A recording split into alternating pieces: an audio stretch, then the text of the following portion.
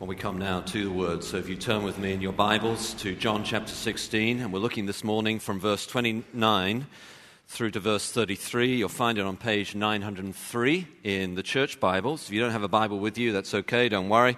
I'll read it out for us.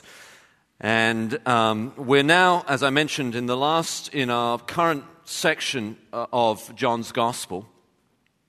And we've been looking at this series on the theme of, I wish I'd asked that. There's a series of questions that the disciples are asking Jesus. And you look at those questions, you think, I wish I'd had the opportunity to ask that. But now, they don't think they've got any more questions. They think they're done.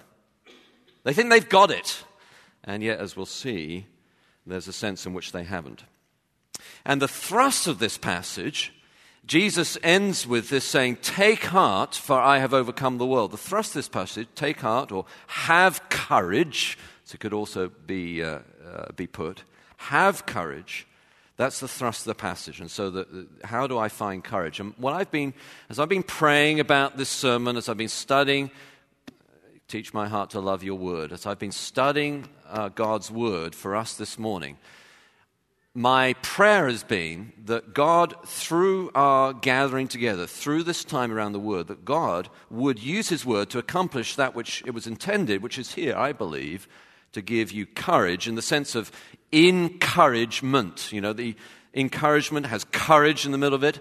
And so my prayer is that none of us, no one here, will leave this morning without having had an opportunity to receive from Jesus spiritually the courage, the encouragement that you need. So let's listen to God's word. John chapter 16, verse 29. His disciples said, now you're speaking plainly and not using figurative speech. Now we know that you know all things and do not need anyone to question you. This is why we believe that you came from God. Jesus answered them, do you now believe? Behold, the hour is coming. Indeed, it has come, when you'll be scattered, each to his own home, and will leave me alone. Yet I am not alone, for the Father is with me. I have said these things to you, that in me you may have peace. In the world, you have tribulation. But take heart. I have overcome the world. This is God's word. Amen. Do please sit down. How do I find courage? How do I find the encouragement that I need? Maybe you're someone who's not feeling as if you need much encouragement. This morning, things are going well. It's a good day. It's been a good weekend. Your family's doing fine. Your job is fine. Perhaps you did well at Wheaton College. You're graduating, and this is a good day. You don't feel like you need a lot of encouragement. You're pretty buoyed up already. The wind is in your sails, and you feel like life is pretty much plain sailing. Things are going well. It's pretty smooth. On the other hand, you may be here this morning really feeling like you need some encouragement. Perhaps your family is not doing so well. You know, we're celebrating mothers, and yet perhaps you're confused about your own relationship with your own mother. Or you wish you had children and you don't. Or you wish your children were doing better than they are. And so you come here, and it may not just be circumstantial. It may be even something internal that you are feeling. There's a mental, you feel discouraged. Even though things externally, if people look to your life, they think you have every reason to be encouraged. But internally, you don't feel that. So as I said at the beginning, I believe this passage is designed to give us courage. Jesus says, take heart, or be encouraged. And my goal is that you would experience that spiritually this morning. Now, there's a huge need for that kind of encouragement today. Jordan Peterson, the well-known Canadian psychologist, is going around in many ways, all over the world, to huge audiences, giving people courage. In fact, he has a motif for that. It's a lobster. And he's described how, in his view, the biochemical realities of a lobster and the brain have some similarity to human brains at a sort of fundamental level. And he's described how lobsters, when they're feeling courage, when they're feeling strong, kind of stand up straight. And so he's telling people that they need to, as it were, stand up straight, to actually physically stand up straight, and therefore they'll feel encouraged. It will affect you biochemically in some way or other. And maybe Jordan Peterson is right about that. I don't know. But I do know it's deeper than that. That there is a need for spiritual courage today. If you're graduating from Wheaton College, if you're a mother, if you're a father, if you're a teenager, there's a need for encouragement. Where does it come from? Where do we get this? Take heart! You can do it. Go for it. Be bold and courageous. Don't be frightened. Don't be afraid. Where does that come from? Well, here in this passage, John, I think, has structured this to lead up to this giving of Jesus, giving to us, take heart, on these three ways. First, there's faith, then there's realism, and then there's power that comes from Jesus. Faith, realism, and power. The faith is in the beginning of the passage, verses 29 and 30. And there you can see, it feels as if the disciples seem as if they've got it. They're there. Now we understand. Now we've got it. You're no longer speaking figuratively. That is, you're no longer using different picture language. It's not complicated anymore. It's not metaphorical. You're speaking plainly. And to some extent, that's true. Jesus is speaking more plainly now. And so it seems clearer to them, but now they're super confident, and they think they've got it, and they think they believe, and they think they've got it nailed. It's almost like, yeah, okay, Jesus, we got this, we're there. And yet Jesus, in the very next verse, will say, do you now believe? Really? Have you really got it? How about you? Do you believe? Really? It's easy, isn't it? In a place like Wheaton, with Wheaton College, with Wheaton Christian Grammar, with these private Christian schools around, with all the heritage of biblical Christianity around this town. It's easy, isn't it, to go up through the church, to be taught in Sunday school as a child about Jesus, and at one level to have all the right answers. Yeah, you can tell, you know the basic parts of the gospel. Jesus came at Christmas, he came, he died, Good Friday, he rose again Easter Sunday, he's coming back, and so you've got that. You've got it. But let me ask this. Do you believe? Can you actually tell, can you give testimony? Can you tell a story of how Jesus has encountered you?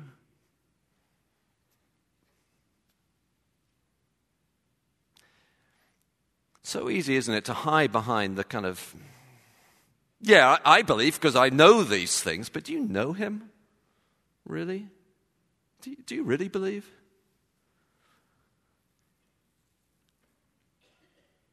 We can do this in all sorts of ways. One sort of humorous illustration, I think, comes from North Korea. Now, North Korea is not humorous in any way whatsoever. It's a dictatorship. All sorts of horrible things are going on there. But the overwhelming pride of some of the leaders there sometimes becomes humorous. And there is a place for laughing at that kind of thing. It's like, this is so ridiculous. And the grandfather of the current leader was a man called Kim Jong-un.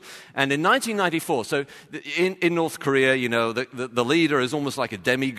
He's almost kind of worshipped in a sense. And in 1994, Kim Jong-un decided that he was going to play golf. He never played before. And those of you who've ever played golf will realize that it's not an easy game. And if you just play golf for the first time, that will humble you if nothing else will. I mean, it's a pretty difficult game. And to achieve par on golf, that's good. To get under par, that's really good. And people can play golf their whole lives and never get a hole in one. Well, there's Kim Jong-sun, and he decides he's going to hit a round of golf. Never played before. And the news story about his round of golf in 1994 is the following. He played his first ever round of golf and hit 38 under par. And got 11 holes in one. And the bit that, when I came across this, the bit that really amused me was that Kim Jong-sun, having conquered golf, decided that he would retire from the game forever. I was like, do you really believe? It's like, yeah, I got it. Really? Can you tell the story of how Jesus has encountered you? And maybe the reason why you don't have spiritual courage or encouragement is because you need to actually commit your life to Him, and you need to actually know Him and not just know about Him. You say, well, how does that happen? Well, I'm glad you're here. So I'm praying that there'll be no one who will leave this morning without an opportunity to receive spiritual encouragement. So it's faith, but then it's also realism. And the realism is in the middle portion of this passage. It runs from verses 31 to 32 there. And Jesus kind of pulls them up short. Do you now believe? And then he do you really believe? And then he tells them what's actually going to happen. No, actually, you're going to be scattered. So even the best disciples can mess up at times. Even the apostles, they're scattered. And he says, you're going to leave me all alone. And then he kind of steps back and gives some theology for them. Well, actually, I'm never alone because the Father's always with me. So God, in His very essence, in His nature, we believe, because the Bible teaches us, is love. You cannot be love without loving something. And so God, in His very nature, is a trinity, is triune. This is why the Christians, unlike other religions, the Christians believe that God is Trinity. One of the reasons is because we believe that God is love. And you cannot actually believe that God is love from all eternity unless you believe there's someone for Him to love. And so in His very essence, God the Father loves the Son, and the Spirit, as it were, is the love that glues the Trinity together. He's love. He's never alone. Never alone. He's love. But then there's this reality about us. We're not God. We do mess up. We do make mistakes. I'm a sinner. I make mistakes. No one looks shocked. We all do. It's so important to have this realism, because otherwise we can live in sort of fake bubbles of pseudo-piety without actual community. The church is not perfect. If you're going around looking for a perfect church, you're on a quest that you'll never achieve. If you find a perfect church, don't join it. You'll only spoil it, And the church is not perfect. The pastors are not perfect. The elders are not perfect. The deacons are not perfect. Your small group is not perfect. In fact, the more you get to know the people in your small group, you're probably going to be, yeah, amen, I believe they're not perfect. Your adult community, your Sunday school is not perfect. Why? Because church is a hospital for sinners. They're scattered. It's actually not just that they're not perfect. They leave Jesus. I mean, this is a huge thing. So we believe doctrinally, when you become a Christian, you're born again, you're given a new nature, but you're not yet in heaven. You still are tempted, and this side of heaven, you will still sin. He who says he has no sin deceives himself, and the truth is not in him.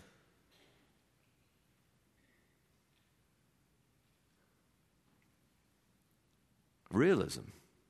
It's hugely important on Mother's Day.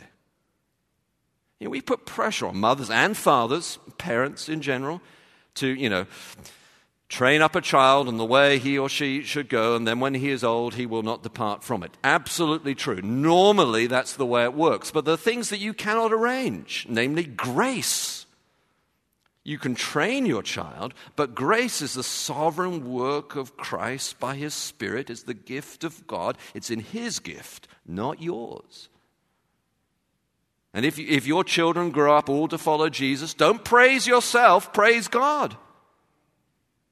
And if one or two of them don't follow Jesus, don't beat yourself up. Leave it in the sovereign hands of God. If you've got a prodigal, someone who isn't yet following Jesus. Ruth Bell Graham, the wife of the famous evangelist Billy Graham, wrote a book about some of the difficulties of parenting. And at one point she has a phrase in it, which I think is very helpful, where she says, mothers, talking mothers in particular, mothers should aim to do the possible, but leave in God's hands the impossible. It's God's grace. This is what drives us to our knees as parents. Lord, would you please intervene? Now, train up a child in the way he should go, and when he's old, he should not depart from it. Yeah, do Bible study at home. Yeah, do prayer at home. It will make a huge difference. Massive difference. There's statistics out there that going on for years. The most recent one is from Harvard, a survey of what makes families thrive. And it shows that there's a 50% decrease in divorce in families that go to church regularly meaning at least once a week, sometimes twice a week. 50% decrease. If you really build in your home the altar of God and are committed to Christ and His people, you will be far less likely to have difficulty at home. But we still have to be real about it. We still have to be real about it. And if we're not, I've seen so many crazy stuff in Christian families when they're not real about some of the difficulties they face. I remember, I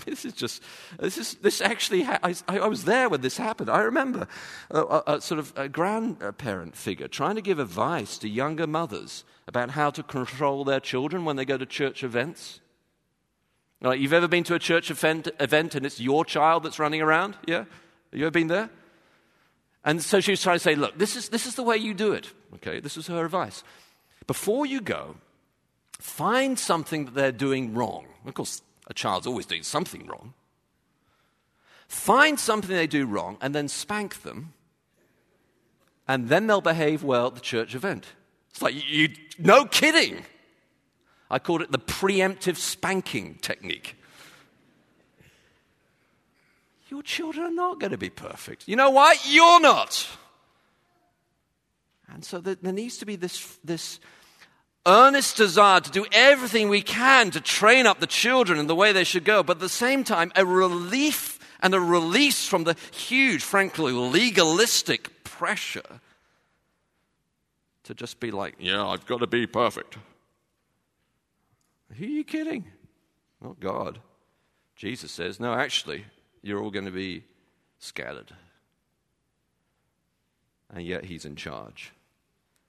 And yet He gives courage, which is the goal of this text and the goal of the sermon. So we go then to faith, realism, and then power. Power, which is the last verse in the passage, verse 33. And there Jesus is just absolutely, obviously He's the Lord Jesus, but I'm just blown away whenever I look at the way He teaches. It's just absolutely brilliant. If you want an advocacy, an apologetic for Jesus being God, just look carefully at the way He teaches. It just blows your mind. So what does He do? Well, it's a both and. It's what I call stereo listening. Stereo, you've got a bass track coming from one speaker, and there may be a guitar riff coming from another. Stereo. Okay? So on the one hand, one speaker, on the one hand, Jesus is saying, you're going to have trouble in this world. This is the realism. You're going to have trouble in this world.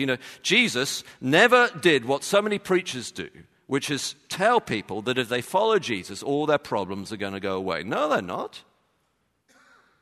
you're going to have trouble in this world. Everyone's going to have trouble in this world because that's the kind of world we live in. We live in a world of pain and difficulty. I mean, that's the human experience. Because of sin and the rebellion against God, our world is messed up. And there's beauty and there's brutality. And that's the reality. I mean, even the Buddha said life is suffering. And there's far more to life than that, but he's true about that aspect of it. That's the common human experience. But then when you follow Jesus, then you're pressing against the world system. And things can be really hard for you. You know, people don't want you to follow Jesus. They don't want you to not sleep around. They don't want you to be pure in your thought life and have a marriage that sticks together. They don't want you to invest in your children. They want you to invest in your career. And you're pushing against all these things. And there can be trouble. You'll have trouble in this world. That's on the one hand, this stereo listening, the speaker. But then on the other hand, he says, but in me, you'll have peace. Why? Take heart, or be encouraged, or have courage. I have overcome the world. Now, here's a temptation for a preacher to use spiritual slogans or cliches. There are all these spiritual slogans and cliches these days, aren't there? You know, let go and let God, whatever that means. And you know, what would Jesus do? The answer to what would Jesus do would be, you know, walk on water or heal the sick or raise the dead, which is something I usually don't do on Monday morning. And you know, what would Jesus do if he had to pay his taxes? Well, apparently he'd, you know, he'd go fishing and get a fish out of the lake and then put out of the mouth a coin and pay the temple tax, which, you know, would be nice, but you'd have to be a huge fish to pay the taxes in Illinois, I think. But there's a temptation for spiritual sloganing and cliches. We've done the realism thing. We don't want to do that. So here the word overcome has a sense of victory to it. And the word victory is related to the word that's used by Nike. It's the Nike word. So here's a cliche, you know, Jesus just did it, so you can just do it. I mean, that will preach. But it's not a cliche. It's a spiritual power. You say, what is that? Well, so in England, one of the lesser known but very influential godly Christian leaders, now gone to heaven, sort of grand figure of the evangelical movement in some ways, at least one portion of it, was a man who had a nickname. He mentored many well-known Christian leaders who mentored many other people. And he was kind of always in the background, never wanted to be kind of front and center, but very influential. And his nickname was Bash because he had so much courage, Bash. And Bash would go around giving talks to teenagers.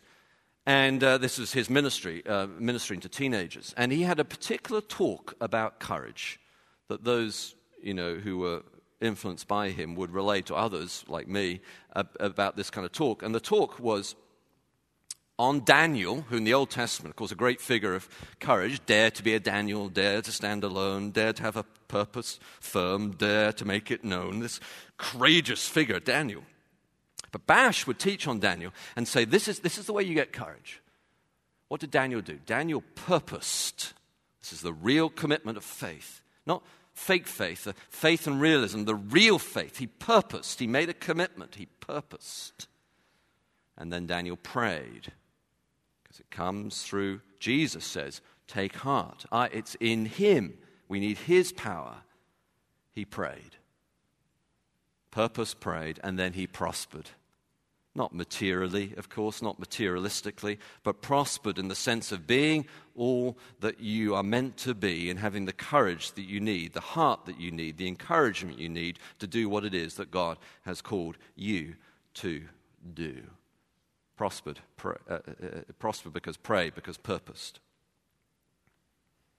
And I want no one to leave this morning without the opportunity to make that commitment and to pray that prayer, to have that heart, that courage from Jesus himself.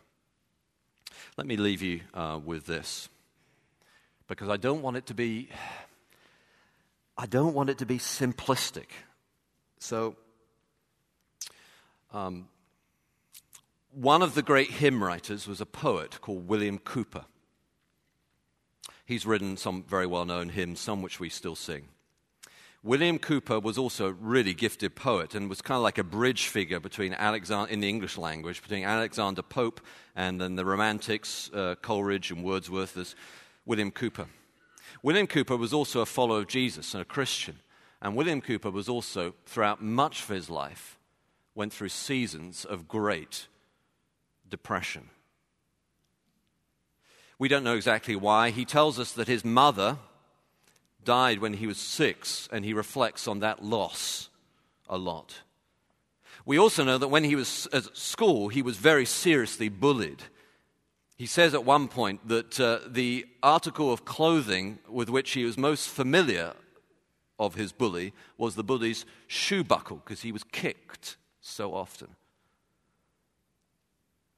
When William Cowper was in his 20s, he got a preferment, an opportunity for a huge job in London. But it was, for such a job, you're going to be grilled, you're going to be interviewed pretty seriously. And something about it he couldn't face up to, and he had a major depressive episode. He went to a little village in England called Olney.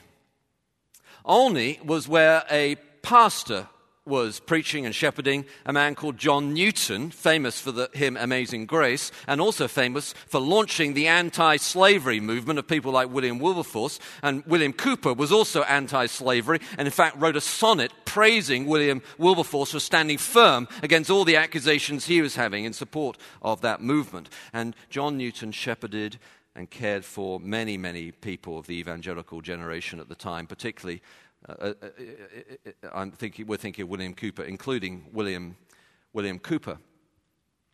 And while William Cowper was there, they together, Newton and him, put together a hymn book that was called the Olney Hymns. And one of those hymns gave us the phrase, God moves in a mysterious way. But the hymn goes on, God moves in a mysterious way, his wonders to perform. He plants his footsteps upon the sea and rides upon the storm. And William Cowper wrote that hymn. We don't exactly, I tried to figure out exactly the sequence of events, and I don't know, maybe someone knows, but it was around the time when he was going through another serious depressive situation as he wrote that hymn. And there's another verse in it where he says this, ye fearful saints, saints being real Christians, people with real faith, you fearful saints, fresh courage take. Receive it, take it. Fresh courage take. The clouds you so greatly fear will break with fresh blessings on your head. And that's been my prayer for you this week. That the clouds you so much fear will break with fresh blessings of courage, encouragement. Whether you're a mother, father, graduate, on your head. Let me leave you with this, because we're going to sing a really well-known Luther hymn in just a moment. And Martin Luther, when he was reflecting on Jesus' famous words about those who have this real faith, that Jesus says, well done, good and faithful servant, come and enter your rest. And Luther's reflecting on the phrase faithful and thinks about how you translate it back into the Hebrew. And if you translate it back into the Hebrew, it's related to our word amen.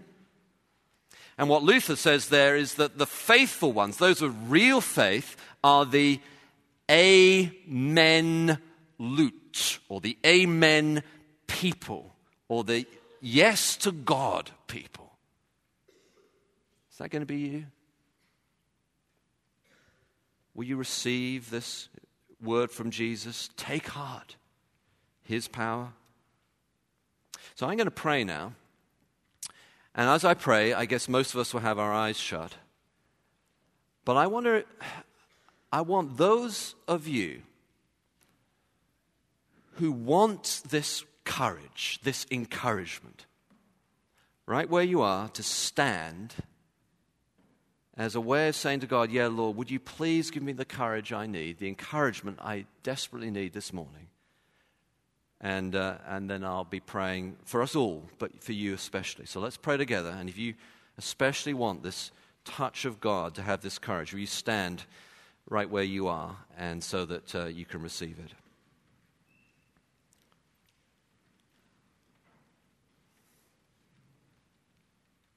Oh, Lord God, we do pray for all those here, but for all of us to receive your Spirit, your encouragement. I pray particularly for those who are standing. You know what they're facing, whether it's something mental or emotional, or whether it's